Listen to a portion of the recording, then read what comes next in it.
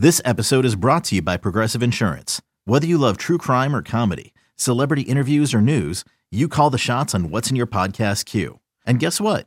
Now you can call them on your auto insurance too with the Name Your Price tool from Progressive. It works just the way it sounds. You tell Progressive how much you want to pay for car insurance, and they'll show you coverage options that fit your budget. Get your quote today at Progressive.com to join the over 28 million drivers who trust Progressive. Progressive Casualty Insurance Company and Affiliates. Price and coverage match limited by state law. And we're back, folks, for another edition of the Michigan Basketball Insider. Always a pleasure to be joined by one of the best to ever do it here in the state of Michigan, one of the all-time greats out of Clarkston, and went on to be a standout at the University of Michigan before playing in the NBA for a number of years and then going on to a broadcast career after that. And now doing that very strong, and then also working with the NBA Players Association with its Top 100 camp. I'm talking about my good friend, Tim McCormick. Tim, another week, and while I know we're going to get heavy into basketball, Michigan basketball, because that's what we do, I obviously got to get your take. I mean, you're a Michigan guy, a state of Michigan guy, and we just watched Michigan take a L to Michigan State, man. I hate to have to start out that way, but that's where we are. Oh, my wife said on Sunday, she said, "Why do you look so grumpy? You're just not yourself." I said, "But there's a pandemic and this election. I'm tired of it already. And Michigan State made me really sad." And look, I can't offer any deep analysis that you haven't already heard. I'm a basic football fan. I focus on big picture stuff. Look, I don't know what the A gap is. I don't know what a pin and pull is. I'm not sure about a counter trap. But I do know that game was really damaging. And one of the things that I watch is emotion and body language. And I'm also big on adjustments. Mm-hmm. And when I see an opponent is doing something, I know you've got to change if it's working. And I always remember as a kid, my dad would say to me, "Son, don't worry. Bo Schembechler makes great adjustments at halftime." I'll never forget him saying that. And so here's what I saw. I didn't see any adjustments as the game progressed. And my football career ended in 6th grade. Okay. I was a defensive end and I was a tight end. And I remember like it was yesterday, my coach always saying the first guy off the line on the snap wins. And I didn't see M getting any push at all. Michigan State was quicker and they were off first. And also, this is the biggest thing to me. There were 3 or 4 really big plays. You know, in every game, there's a couple things that happen where you jump off the couch, you hug your wife or whatever. I remember Haskins broke a big play, a big key run in the second half. Nobody did anything. Mm-hmm. Like nobody jumped on him and patted him on the back. That's a play for a celebration. Joe Milton did the same thing. He broke one up the right sideline. Somebody took a real hit. Maybe it was Roman Wilson where he got started. Somebody got hit across the middle and hung onto the ball. Yeah. Nobody was there to pump them up. No enthusiasm. And the other problem I had is Michigan State had great chemistry. And I loved the way that they played. They had a fun sideline. And the problem with that is there were tens of thousands of Michigan State fans around Oakland County and Wayne County and throughout the state. They had given up already on this team. Yep. They're all back on board. Yep. And I know Donovan Edwards was watching and Rayshawn Benny and they're saying the exact same thing. So I'm sorry. We were going to talk about basketball, right? Hey man, you're what you're offering is the way that most Michigan fans are feeling right now. And I remember watching that big catch that Giles Jackson made, took the hit and held on to the football. And I remember thinking, man, somebody go pick him up, right? You know, I remember thinking that too.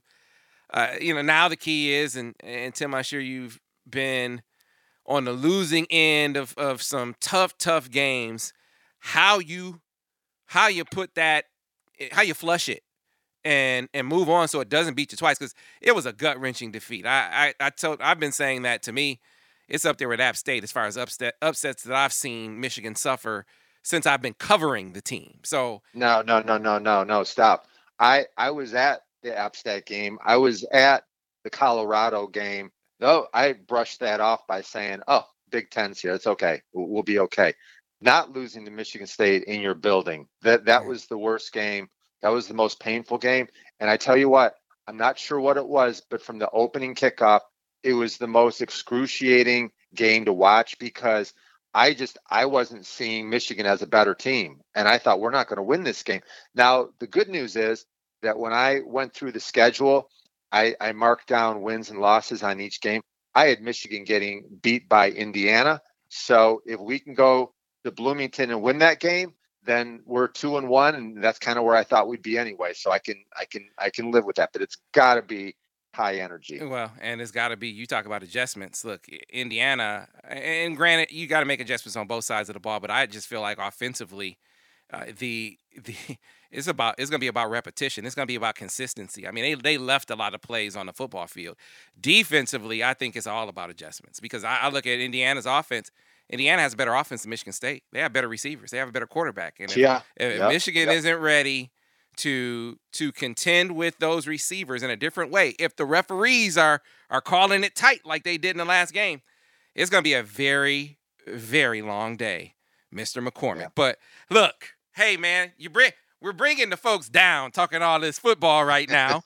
It was a very positive lead into the weekend, what we heard out of the Michigan basketball program, because they got some great news that you predicted. I feel like as we go through this podcast and then we reflect upon past shows, that it's important to kind of remind people of things that maybe you said or predicted, Tim.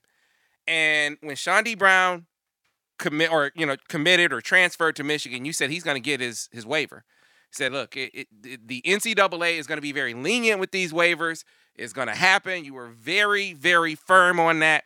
And Tim, you were proven right yet again, and Chaundee Brown has his waiver. He's going to make a huge difference. Michigan fans will love him because he's big and he's physical and he's tough. You know, when you were a little kid and you kind of wrestled around with your dad and he just knocked you down and you just thought, wow, that guy is strong. That's the kind of strength that you're going to see from Chaundee Brown. And the other thing that's great is Juwan Howard has built already a magnificent culture of team and togetherness. And I never saw that from Wake Forest. Danny Manning allowed his assistant coaches to do a lot of the heavy lifting. Chaundee Brown is going to embrace being part of a team. I think that there's a good chance that he's going to play this year and he's going to play next year too. Let's talk about for a moment, Tim, what he brings to the table based on watching his game. Because one of the things is I look at the difference between last year's team and this year's team.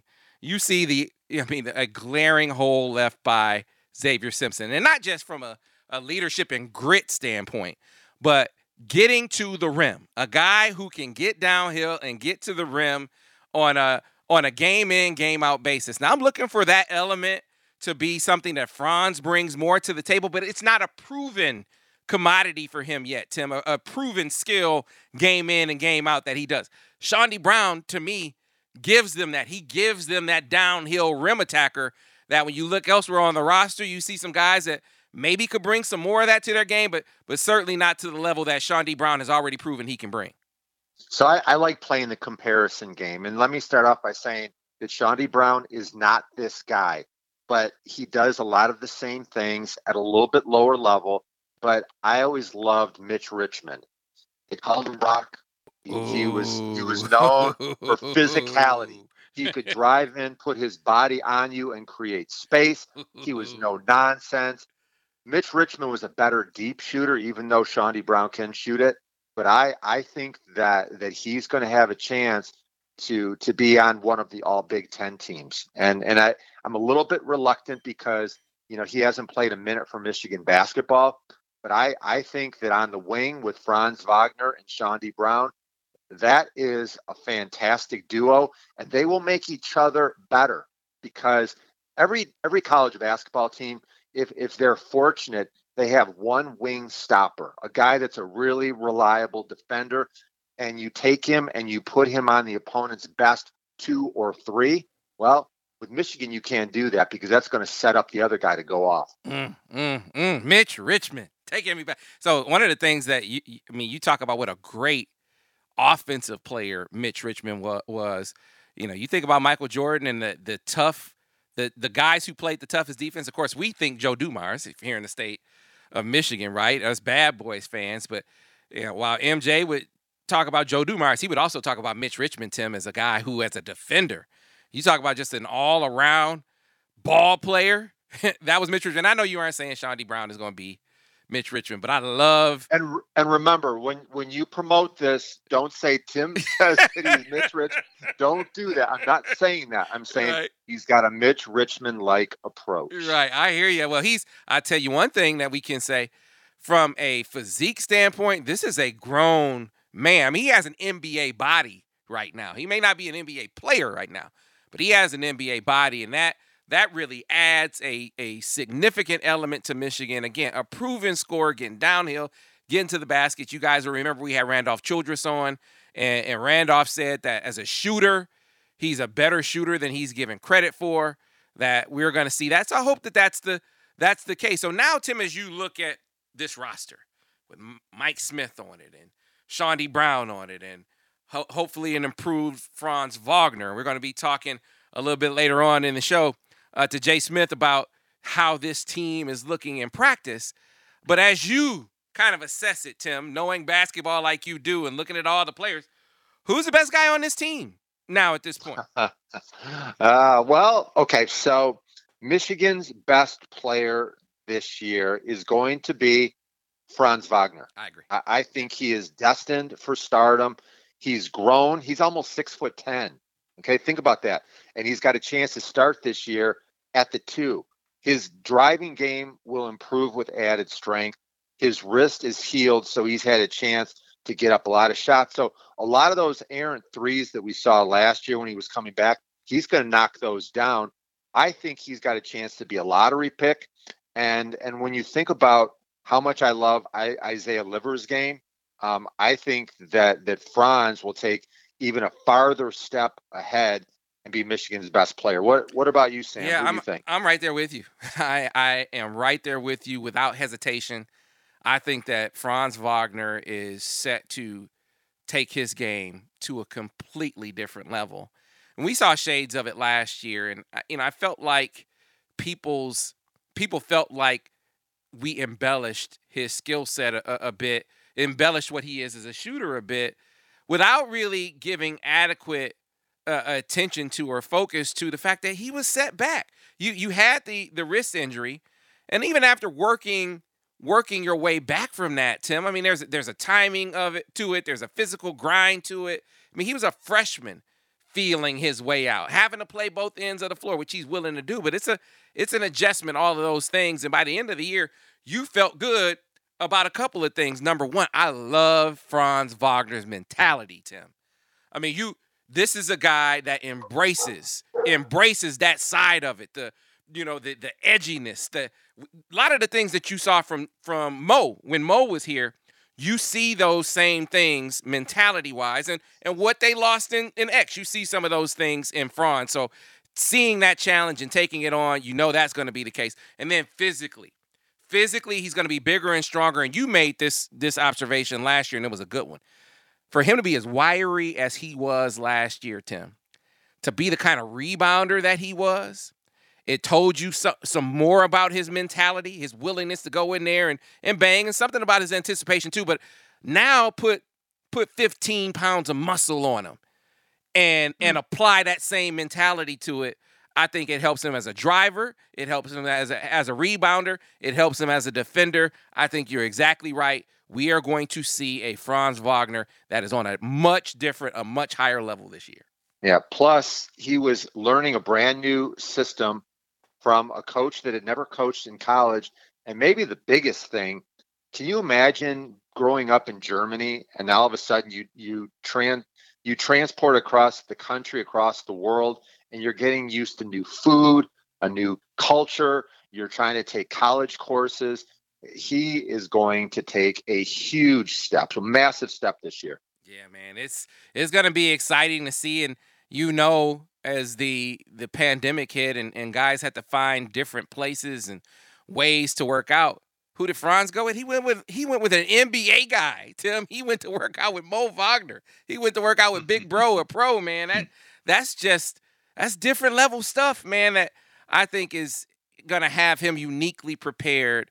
You know, a lot of people wonder about the challenge for sophomores. Can they meet it? Can they step up to the challenge now that everyone knows who they are? And Franz Wagner is going to be the top of the scout for the opposing team. Is he going to be ready for that action? And I just think he is. Now, true or false, Franz Wagner will be the best player in his family someday. I think that's true. I do too. I think that's true. I just think his versatility, what he is, a wing that could put it on, we will see, I think, be able to put it on the floor this year is going to be great for him because they're going to put him in ball screen situations. I mean, it's his game is going to get rounded out. And I just think what he'll be on the basketball floor is just going to be, there's going to be more versatility with him than his brother. That doesn't mean his brother doesn't have a chance to be a really good player in his own right. But comparing the two, who do I think has the higher ceiling? I think it's Franz. So we'll see how that works out. But Tim, you know how it goes. You can't have a one-man team. So as you look at this squad and you look at all the things that we hope that they do well this coming season, before we get to that, let's talk about big man, because we talked about this before as you were projecting how the big man dynamic was going to play out for Michigan. Who will Michigan's top big man be? And I think you predicted this already. I'd be surprised if you veered from it. Yeah, I think Hunter Dickinson will start, but Austin Davis will be Michigan's top center. Oh, he's okay. Stronger. His shoulder is 100%.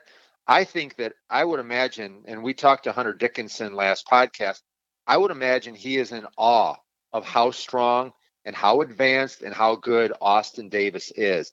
And I remember as a freshman, I was in a similar situation.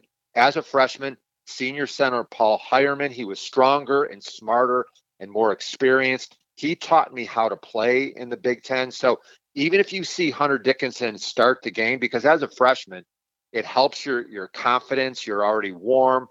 I think that Austin Davis, who showed that he's very good at coming off the bench against an opponent's backup center or a center that might be in foul trouble, I think Austin Davis is going to have a memorable season.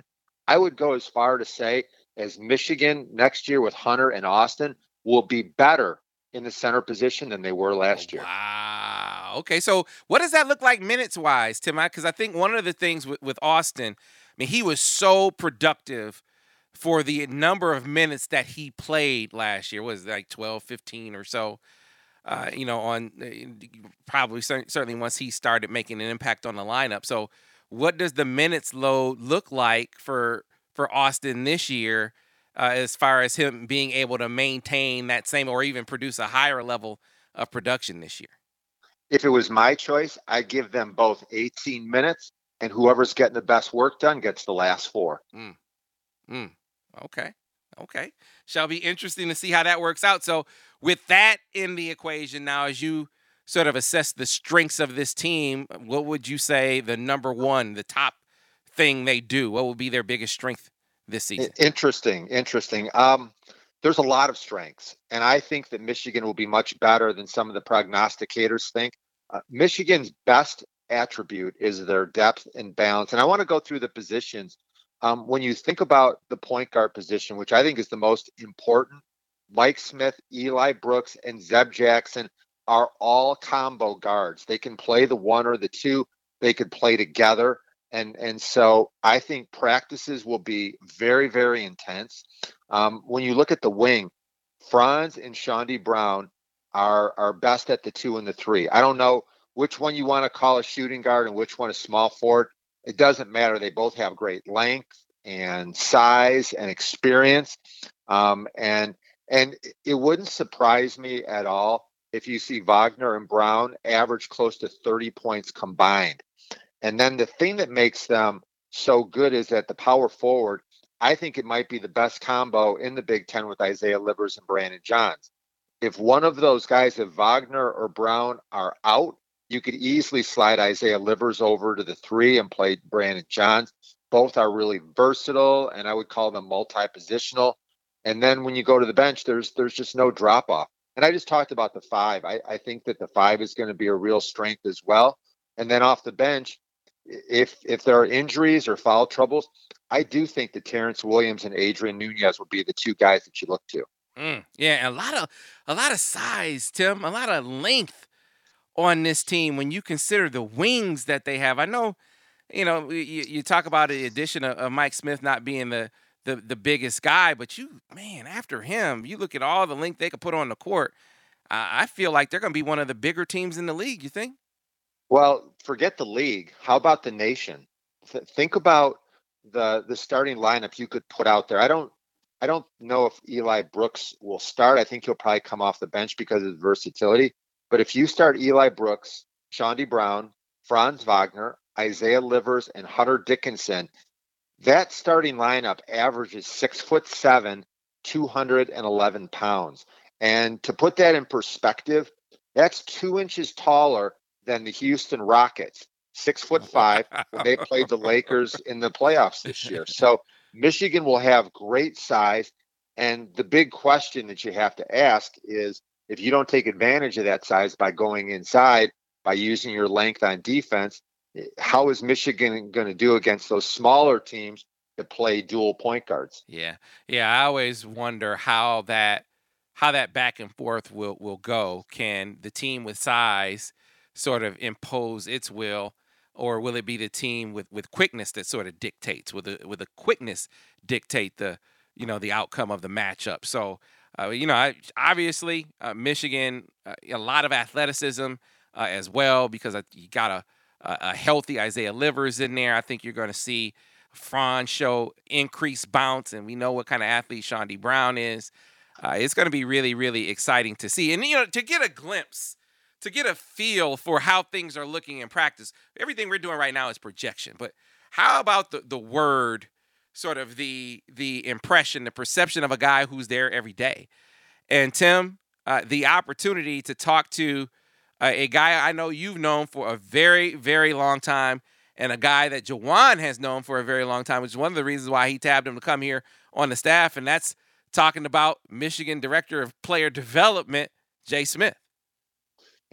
Jay Smith is a guy that will go down as one of the most impactful coaches that Michigan has had, because he was right there recruiting the Fab Five. He was there developing them. He was their big man coach at that point. So, Chris Webber and Juwan Howard swear by him, love Jay Smith. He's got great insight. And Sam, I want to mark this down.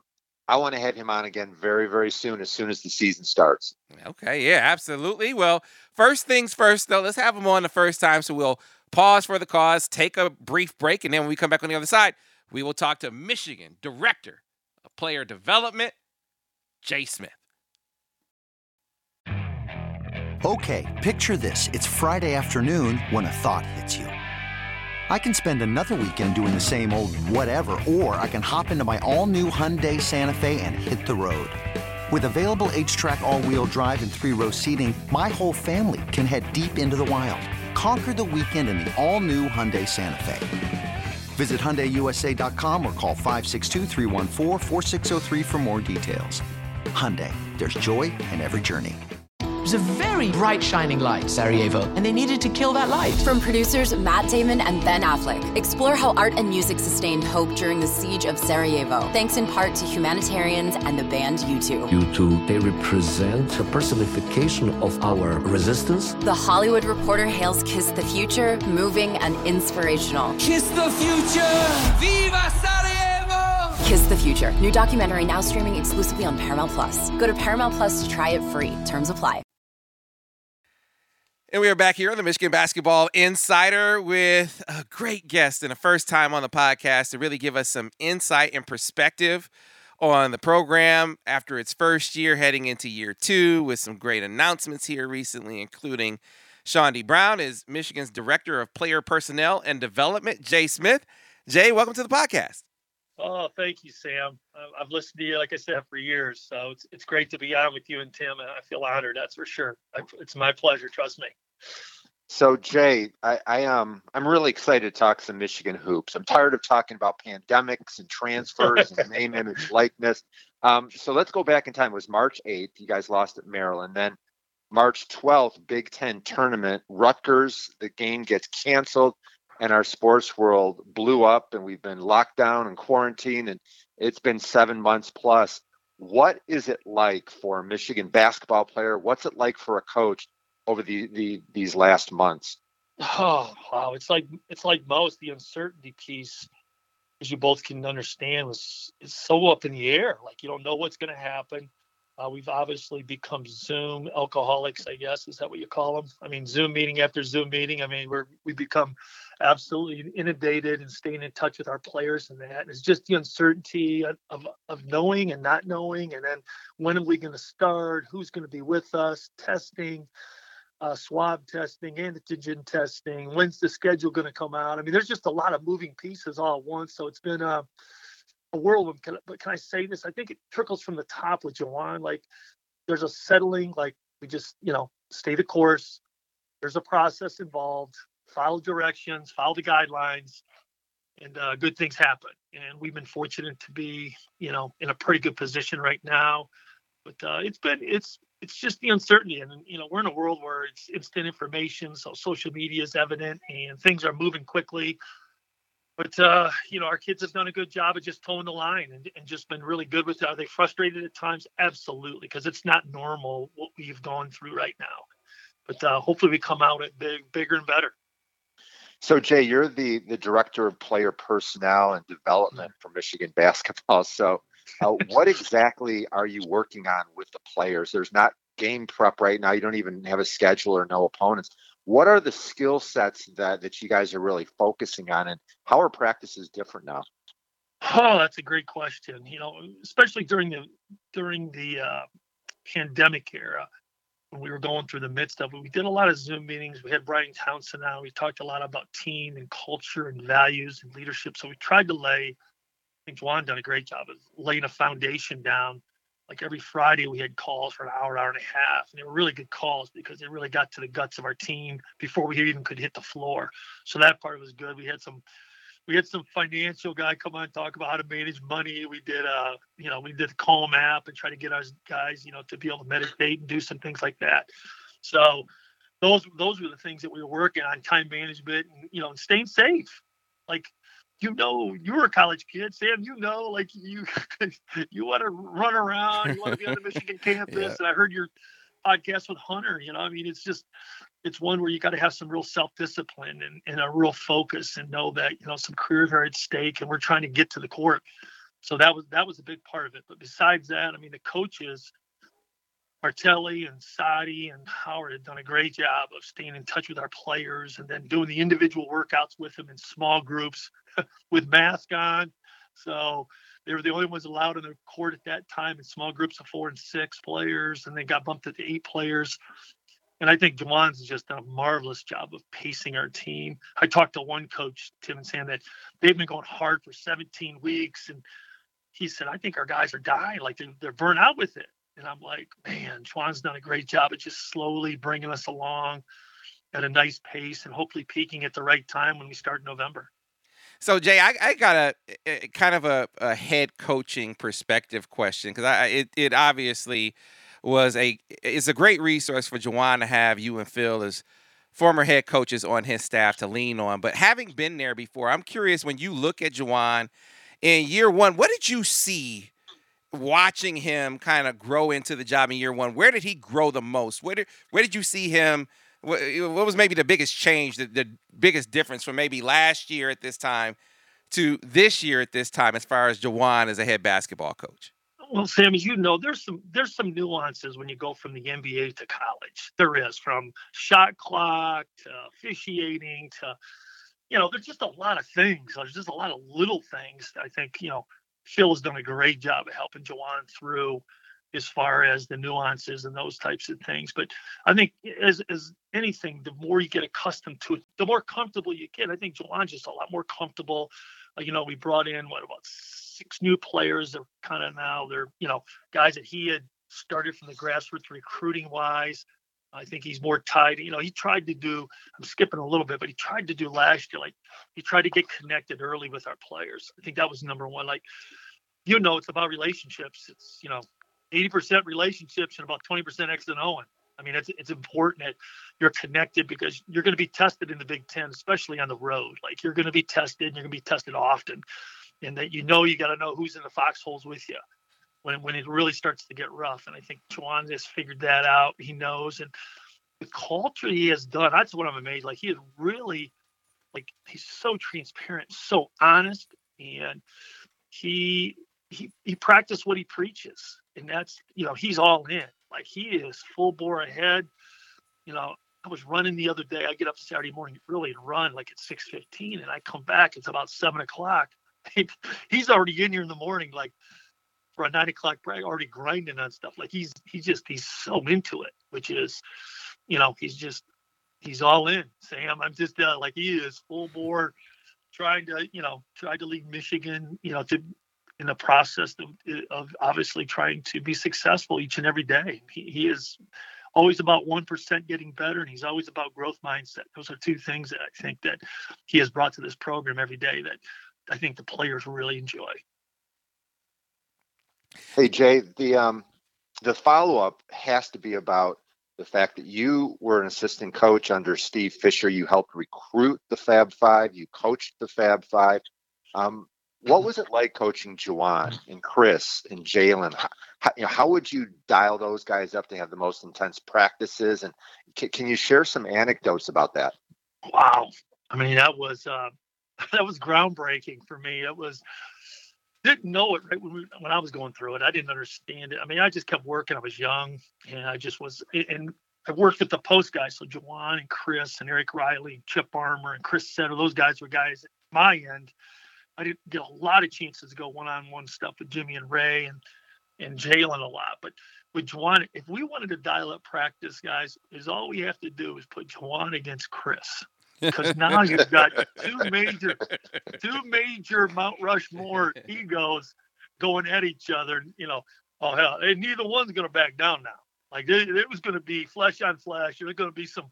We're going to have to break some things up. I mean, it was literally it would get it going. Like, man, and it was good because it brought out obviously a portion they would get uncomfortable going against each other, and then you tab a little of Jalen's trash talking in there with Jimmy's, like it was game on. So those were special times. Like, it was, and they worked. Like, when they came, you didn't have to worry about competing now. That was not, it was all the other talking and stuff, what they're gonna wear, those types of things. But when it came to that time to go, those guys could go. Like, they went. Like, it was intense practice. Our defenses were great. We were always in the top 2 or 3 with defensive field goal percentage and defensive rebounding, which were 2 key stats for us. Huge. As you Great, Jace. Go ahead, Tim. I was just resetting. We got Jay Smith here on the Michigan Basketball Insider podcast, and a 2 back-to-back. I'm sure you're going to touch on this at some point. Back-to-back retro Mr. Basketballs in the state of Michigan, Tim and Jay Smith. The funny thing about that is people don't realize that Jay is still the number 1 all-time scorer in the state of Michigan. 15 points as a freshman, 29 as a sophomore, 36 and 37 as a junior and a senior, and then went to Bowling Green and then Saginaw Valley. How are things different nowadays than back in 1979? Wow. 40 years. I think I was the only one living from 79, so Sam, they had to give me the retro thing, all right? I mean, that's how old it gets. And the other record I hold, I never had an assist in 4 years, so that you can add that to the total. All right, I hold 2 state records then. But what is that? I mean, back then, can I say it's like growing up in a small town in Mayo. You live with the people. Like, when somebody passed away, you bring food to the house. They had old-fashioned values, you can say, but with a good spirit. The town had such a good spirit. And number one thing back then, guys, was winning. Like, it was about winning and pride. Your school, that was to wear the colors. And that's what we played for, and I had literally had guys cuss me out at halftime because I didn't shoot enough, and that's after I've already put up about 25 shots in the first half. Like, dudes, like seriously. And the parental thing, the town was about winning. They didn't care who scored the points or who was going to be all-state. And I was fortunate in my 4 years of varsity, I lost 9 games, and it was a credit to the guys I grew up with, our teammates. And I still say it to this day, like, if it wasn't for them, that would have never happened, because people are more interested in, being all state than winning the state title. And I just, not all cases. I don't want to lump everybody into one, but back then it was about pride and about school. And you played for your school, you were in classes, and, you hung out with your buddies. It wasn't about anybody transferring or finding a better situation. It was like, hey, this is where I was born and raised. This is where I'm playing. Times have changed. I understand that times have changed and things have changed, obviously. So, yeah, but that was, those were some fun times. Hey, Sam, can you imagine if Jay scored 35? It was an off game. He'd have to bounce back after that. Hey, Jay, when we look at the upcoming season, we're really excited about the depth that this team has, and we're dying to see Chaundee Brown and Mike Smith. Can you give us a little scouting report on what we can expect to see from those two? Well, those two have really come in and bought into Jawan and the team. And I'm going to say this, the team has done a great job of embracing them from day one. They our guys, the culture that Jawan has developed is just, it's about loving each other and helping each other out. And they've come in and absolutely embraced the work ethic. Mike Smith comes in. I know everybody has seen X. Very similar to X with the ball, shifting that, but he's got a stroke. And X struggled with that, even though he's a tremendous player. The percentage didn't always waver in X's thought. I'm not saying X can't shoot. Please, X, don't call me up and say you can't shoot. All right. But, Mike averaged 23 or so at Yale or at Columbia. And, that's, he hit some big time shots. We've gone back and watched him against Wake Forest and the Virginias and stuff. So he's really made some good plays. And I think he had to do a lot because of the players he's playing with. Now he has more weapons. And I think he's starting to expand his game more and find guys on the perimeter and dropping it into the post after a drive. Like, he's got some weapons, and I think he's really feeling that out.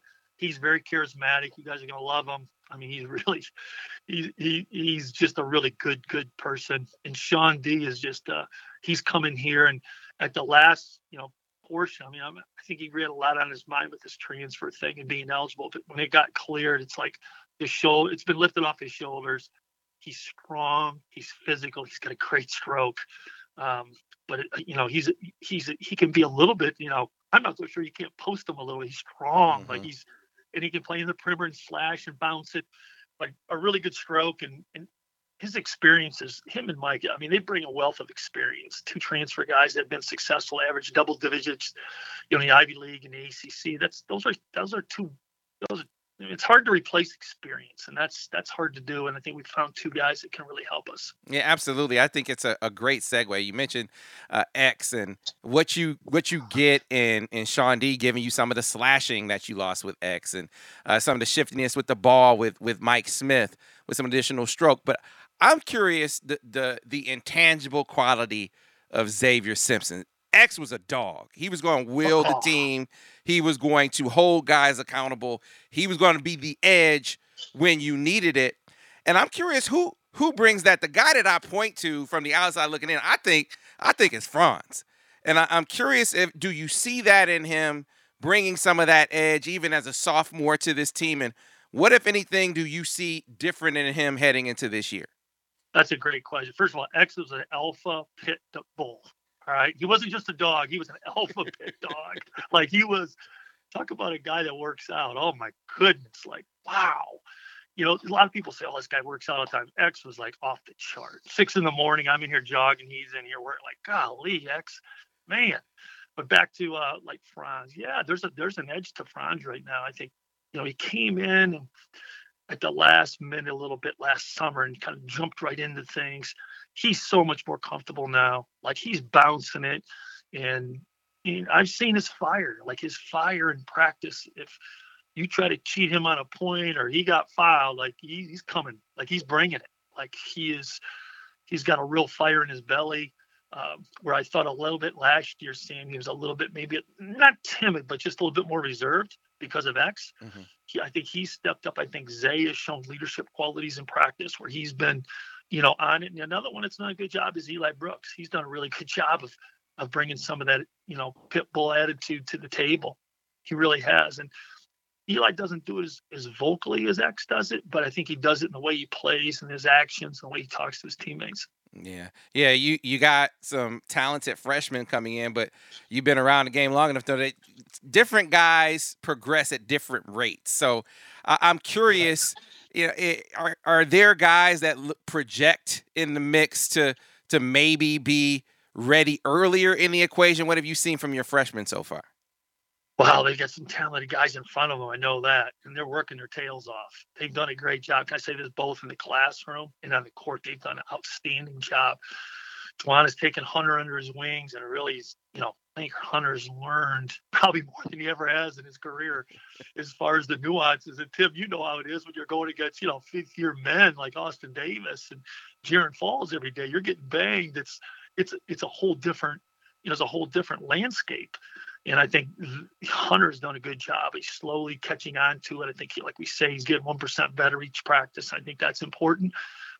Terrence Williams, he talk about guys. He's going to find his way on the court. He's going to find his way because he shoots it, and he's got some toughness. He's got a competitive fire in him. I mean that he's going to find his way some way. He's going to find it on the court because every time you look, it's him making a shot or him hitting a rebound or he's getting something done. And then Zeb is just, and I think I heard somebody say this, and Hunter said this, like he's slithery and it's like he's 6'4", 6'5" point guard now with quickness and speed. And I think that's the hardest position, I think, as an incoming player is to play the point guard because of all the different plays and direction. And not only you got to worry about you got to worry about those other four guys getting the right spots at the right time and timing. So I think he's slowly adjusted to that. And same with Jace Howard. Jace has come in and provides talk about a guy that provides energy and effort. I mean, the guy, like, he'll take on Franz. He don't care who it is. It reminds me of Juwan, like, bring it. Just bring it. I'm good. Let's go.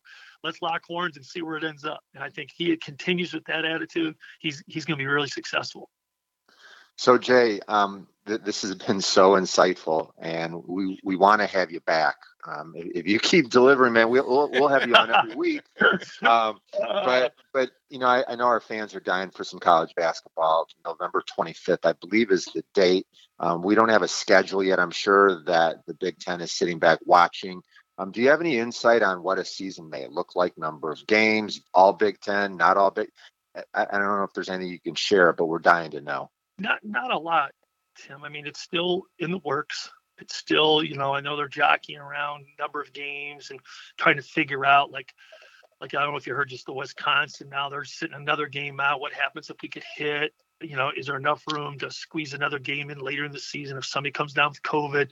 So I think they're trying to a lot of moving pieces with it, and they're trying to make sure that they've got enough room that we can, get the minimal 25 games in, and be successful with that. I think they're, guys bigger than me, higher up than me are figuring those plans out. And then, you're trying to, jockey TV and contracts and all those types of things and how you're going to travel and go play. And, we all seen the NBA in the bubble where they just went one place and play, but that's not going to happen in college. People are going to be moving around, a lot of moving pieces. So I think they're trying to get protocols and those things in order before they just say, hey, here's a schedule, figure it out on your own. So I think there's a lot of pieces there for everybody. All right, my grand finale question is a two-parter, and the two parts aren't even connected, Jay. So here it goes. I hope this isn't too tough. Yeah. All right, so on the recruiting side, you can't talk specific recruits, but just philosophically, watching Juwan operate in his first year, and putting together an outstanding class, and a lot of people just focused on some of the misses, like some of the 5-star misses, and Juwan said, look, I'm gonna keep swinging. I'm gonna keep fighting for those guys. I love the guys we have, but I'm not gonna stop recruiting top talent just because we missed on a few guys. It really, really, to me, struck me as a guy who understands that you gotta fight the big fish, and is serving Michigan well. And I'm curious from your perspective, having recruited like that before, how you saw that. Were you was that something that you were talking to him about along the way, or is that just him? And then the other piece is Jay Smith, 1979, Tim McCormick, 1980. Did you guys ever match up in the late 70s? If we had a Tim versus Jay matchup, who comes out on top in that matchup? Okay, I'm going to ask this. We're going to go for the second question first. First of all, I'm going to shoot on the perimeter. Tim's going to kill me inside. So there's no. Plus, I was under the impression you don't guard me and I won't guard you. So you can get whatever you can get. I don't know. I don't know. I'm not sure, but I think we both would have 40. Yeah, no doubt. The first time it'd be a tie. Right. All right. For sure. Oh, Tim had a great career, man. He could play. I remember coming to basketball camp and he was at camps and I was like, man, he's good. Like Tim, you were a terrific player for sure. No doubt. You as well. Thanks so much, Jay. It was great catching up and we're really excited for the season. Thank you very much. Well, real quick on the recruiting side, you got that recruiting question. What do you think? What do you think about that? You know what? Approach? I think it's more Jawan. Jawan's, he has I said this before, he's relentless. He has a competitive spirit. And just because you take, a hit, it isn't fatal. Like you get back up.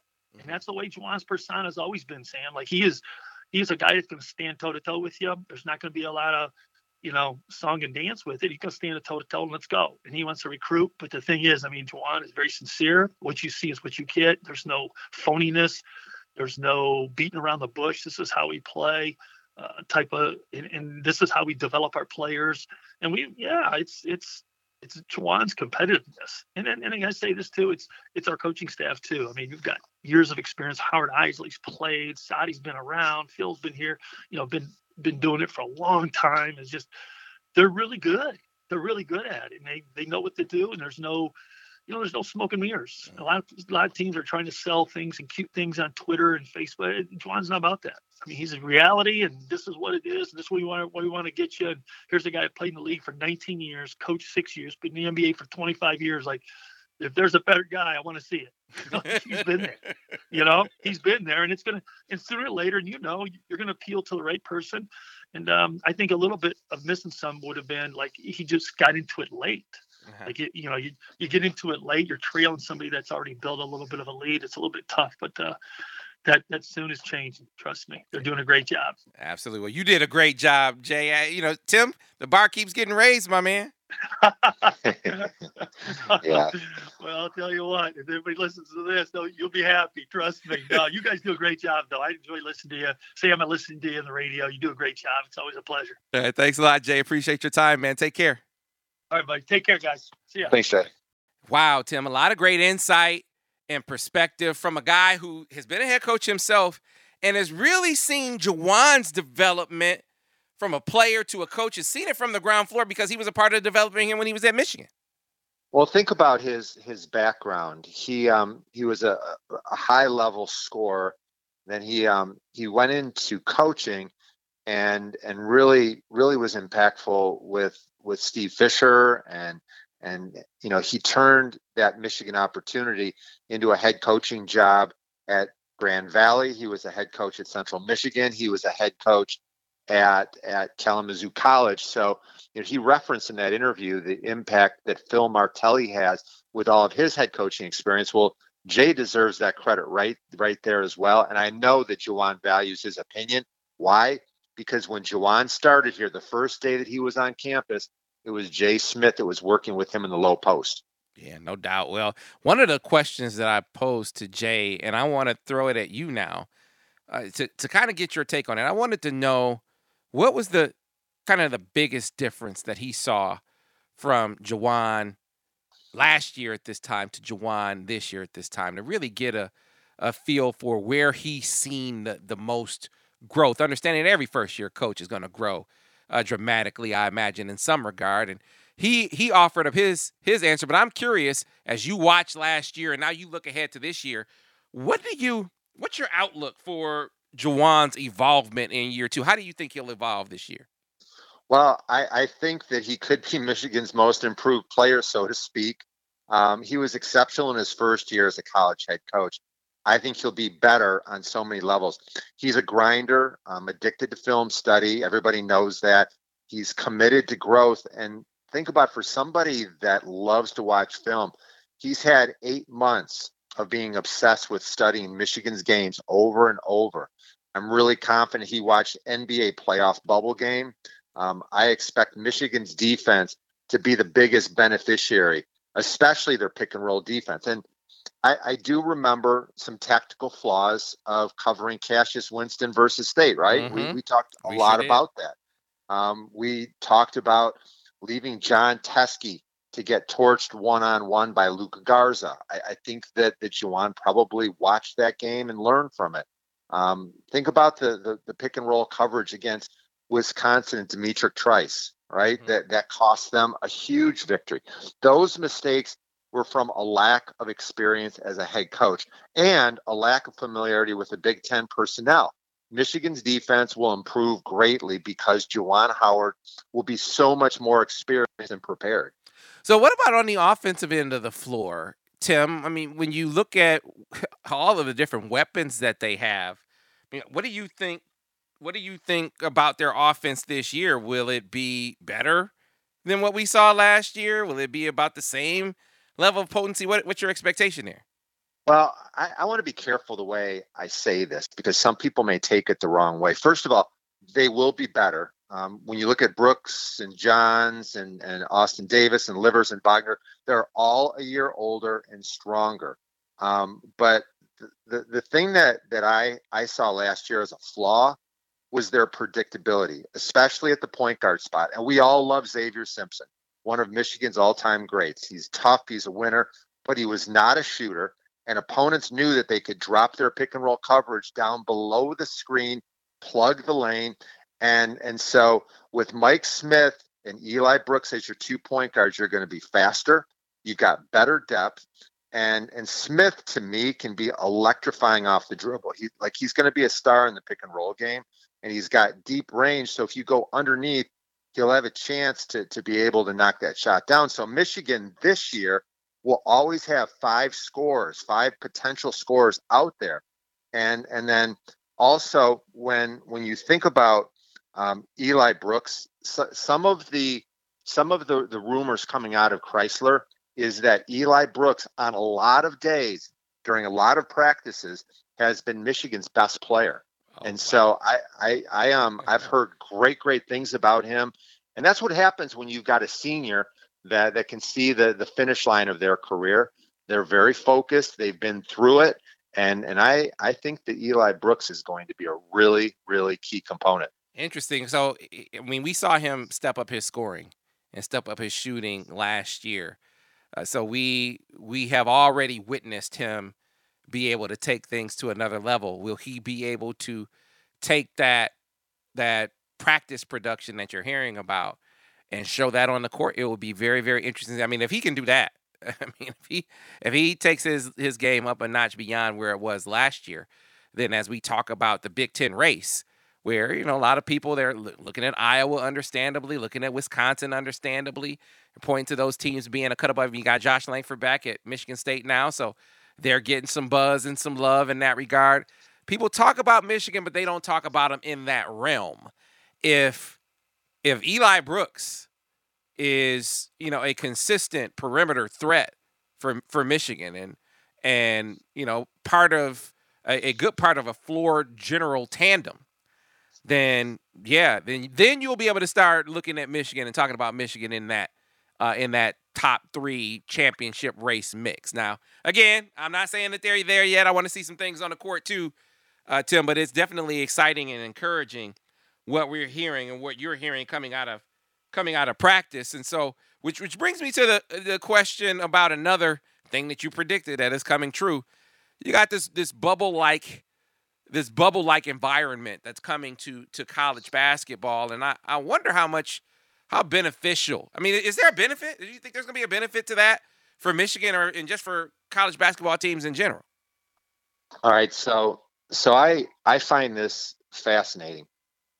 So when you think about playing in a pandemic, Michigan has 3 key advantages, I think. Number one, and bear with me a second here. Let me develop this, Sam, because Juwan Howard as much as any coach in all of college basketball with his NBA background. He understands the rigors of a long NBA season that drags on, right? It starts at Halloween and goes until tax day. Okay. And then the NBA finals aren't done until mid-June. So he's been through that, and he understands the term that all NBA fans loathe, and that's load management, right? From talking to Michigan players and coaches, the team is working hard. They're getting stronger, they're getting more athletic, they're getting tons of shots up, but they have not been grinding. And the skill development and all that, you can make that fun. And so Juwan Howard is not wearing out his players. He's not beating them up mentally. These guys have to be very, very fragile from the standpoint of, is this season going to even happen? They watch Wisconsin football. They watch football games being canceled. Numbers are spiking. The pandemic's in the second wave. The players are very fragile. And Juwan Howard, more than anybody else, understands the psychology of the long-term plan. They'll be ready to go on opening night, whenever that is, against whoever it is. But I think that over the course of the year, where some coaches are grinding and they've been wearing their players out, Jay Smith referenced that it's very important to keep your guys fresh and excited. And then one other thing that's going to help them a lot, they can go 11 deep. If you count Nunez and Terrence Williams, they can play 11 if they wanted to. So that makes your scrimmages and your practices really fun and competitive, and players love that. And then the third key, which I think is going to help Michigan, is they've got a bunch of veteran guys. Mm-hmm. This is a really mature team, and they know that the college students are all going to be leaving for Thanksgiving, and the college basketball players are not going anywhere. They won't be home for turkey. They won't be home for Christmas. So they're going to be like living in a bubble like the NBA playoffs. You need a bunch of mature guys to be able to manage that. Yeah, it's gonna be interesting to see as as this season unfolds, and you get a chance to have those guys just be in their own encapsulated environment. As much as that might, there's obviously a downside to a real human downside to this pandemic. But if you are getting to the trivial side and just talking about the athletic piece, the focus on your craft, I just can't imagine a more concentrated environment that we've ever seen during a college basketball season for these guys. There are literally no distractions. Literally no distractions for these guys. So I just think that we're going to see a high level of basketball once they get a few games under their belt, because they just are going to be, everyone's going to be so locked in. But Tim, we can't get through this podcast without talking about a momentous sort of event in the Juwan Howard era. He's landed several top recruits. He had a highly regarded recruiting class with Hunter Dickinson and Terrence Williams and Zeb Jack. That class was very highly rated. And this class in 21 was already highly rated as well. But the one thing that he did not have was a 5-star piece. Isaiah Todd was in it for a minute, but he's obviously gone on to the G League. But he landed a 5-star that we talked about on the last podcast, a 5-star that everyone expects to show up on a college campus, and a 5-star who's fit. We spent a lot of time talking about as a sweet shooting wing on a roster that has some slashers and some traditional big man play, a guy who can just flat knock it down, fits like a glove, and that is what the Michigan Wolverines and what Juwan Howard just landed, and Caleb Houston. And I was looking forward to this podcast to get your reaction to what was a Titanic land for Juwan Howard. I think it's I think it's monumental, and it shows other 5-star recruits that Michigan is now a destination for elite players who want to get to the NBA.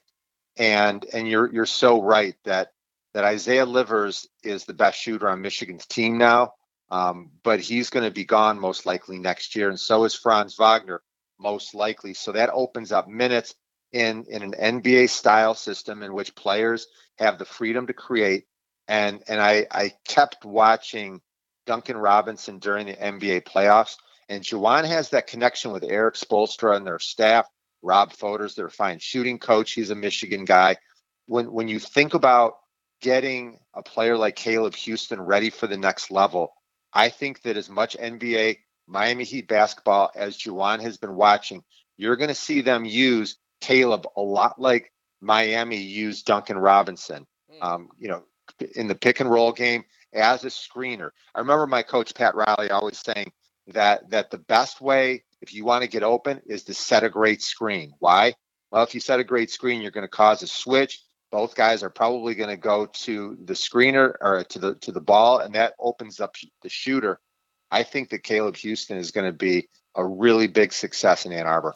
Yeah, one of the things that I talked to John Beeline about recently was Duncan and how Miami uses him. And he said, we did things with Duncan to get him free, but not like they do at Miami. And he says, Sam, you got to remember, think about the guys that we had. Think about the guys we had on that team that were higher in the pecking order offensively, so to speak. But the difference with Caleb Houston and why you are so spot on is, look, this is a 5-star profile coming in the door. You are going to run offense for Caleb Houston. There's just no question that he is going to be one of the guys at the very top of the food chain when it comes to touches on the offensive end. So it makes sense what you're saying, Tim, about all the things that they do with Duncan at Miami, that to see Michigan do many of those same things because of the connection between Juwan and Miami, and because, it makes sense. Because I know what people are going to say, well, Michigan didn't do that with Duncan when he was here. It was a different dynamic at play at that time. Duncan was like maybe the third or fourth option on that team. That's not going to be the life that Caleb Houston experiences in Ann Arbor. No, I think that Caleb Houston can become a better athlete, and John Sanderson, who is among the best strength and conditioning coaches in the country, will help him a great deal. Because if you want to play a Duncan Robinson style, you have to be in unbelievable condition, because he sprints off those screens, and you very seldom see him get tired. And if you talk to Michigan fans, and ask them the question, what is the biggest improvement in Duncan Robinson? If they say shooting, it's not true. Right. His ability to put the ball on the floor has improved immensely, but his conditioning is better than I've ever seen from him. Well, I remember when Duncan was here, Tim, and we used to talk about it, and I would say that it would be great. Now, again, this is at the time, and understanding that he was not the number one option or even a number two option for them offensively. But I said, if he ever gets in a situation where a team plays him the way that the Pacers used to play Reggie Miller. Now, not saying at the time that Duncan Robinson was ever going to be that. Reggie Miller is one of the all-time greats, but I'm talking about usage. And, Tim, you just nailed it. When Reggie Miller played, what was phenomenal? It was like he ran a track meet every time down the floor. In the half court, Reggie Miller was running full speed off screens left and right. It was 2, 3. It didn't matter how many. He might run off 2, 3, 4 screens in one possession to get him free, right? And it was every time down the floor. And think about defending that. But he was such a good shooter that you had to do that to get him those looks. And that's what you see. And this is a great thing about Miami, and you got to give him a lot of credit. They do that with Duncan. They do that with Duncan. They get him looks like that. And he's shown that they should by knocking them down. And I agree with you. I expect for Michigan to do some of those same kinds of things with Caleb, in addition to the fact, hey, man, you got a guy like Hunter Dickinson. You remember back in the day, I talked about this with Brian Snow. You'll appreciate this as a Big Ten guy. Remember the days of Greg Oden and John Diebler down at Ohio State? Yes. Yeah, man, Caleb Houston's going to get some looks from the perimeter when you play with a big man like Hunter Dickinson. Yeah, I'm anxious to see the evolution, and who knows what, I wouldn't be shocked if other things happen to this roster. There's so much flexibility with transfer rules and everything. I'm so impressed with Juwan as a recruiter. Yeah, number one recruiting class in the country right now, the Wolverines have, and maybe they'll add to it. They probably will have to add to it in order to hold on to that number one spot. But even if they don't, Tim, you nailed it. It is Juwan had already landed some really key recruits, but to get that 5-star top 10 guy to show other 5-star top 10 guys, 5-star top 25 guys that, hey, this is the place to go. I can tell you this on the way out, Tim. I know it got some attention. I know that Chet Holmgren was a little more responsive here of late, right? You got Caleb Hughes, you got Charles Bediako's AAU teammate on the roster now too. I know his curiosity has been piqued a little more as well. So, hey man, maybe this can be a domino effect of sorts. We'll have to wait to see. How many guys are we going to have on our team? It's going to be like the Tigers 25-man roster. I mean, we've got too much talent. I guess that's a good problem to have. Yeah, it is, Tim. A lot of great conversation on this podcast as always, folks. If you like the Michigan Basketball Insider, be sure to tell all your friends about it. Wherever they get their podcasts, Google, Stitcher, Spotify, iTunes, you name it, they can find this podcast. Be sure to rate it. Be sure to review it so we can keep it going strong.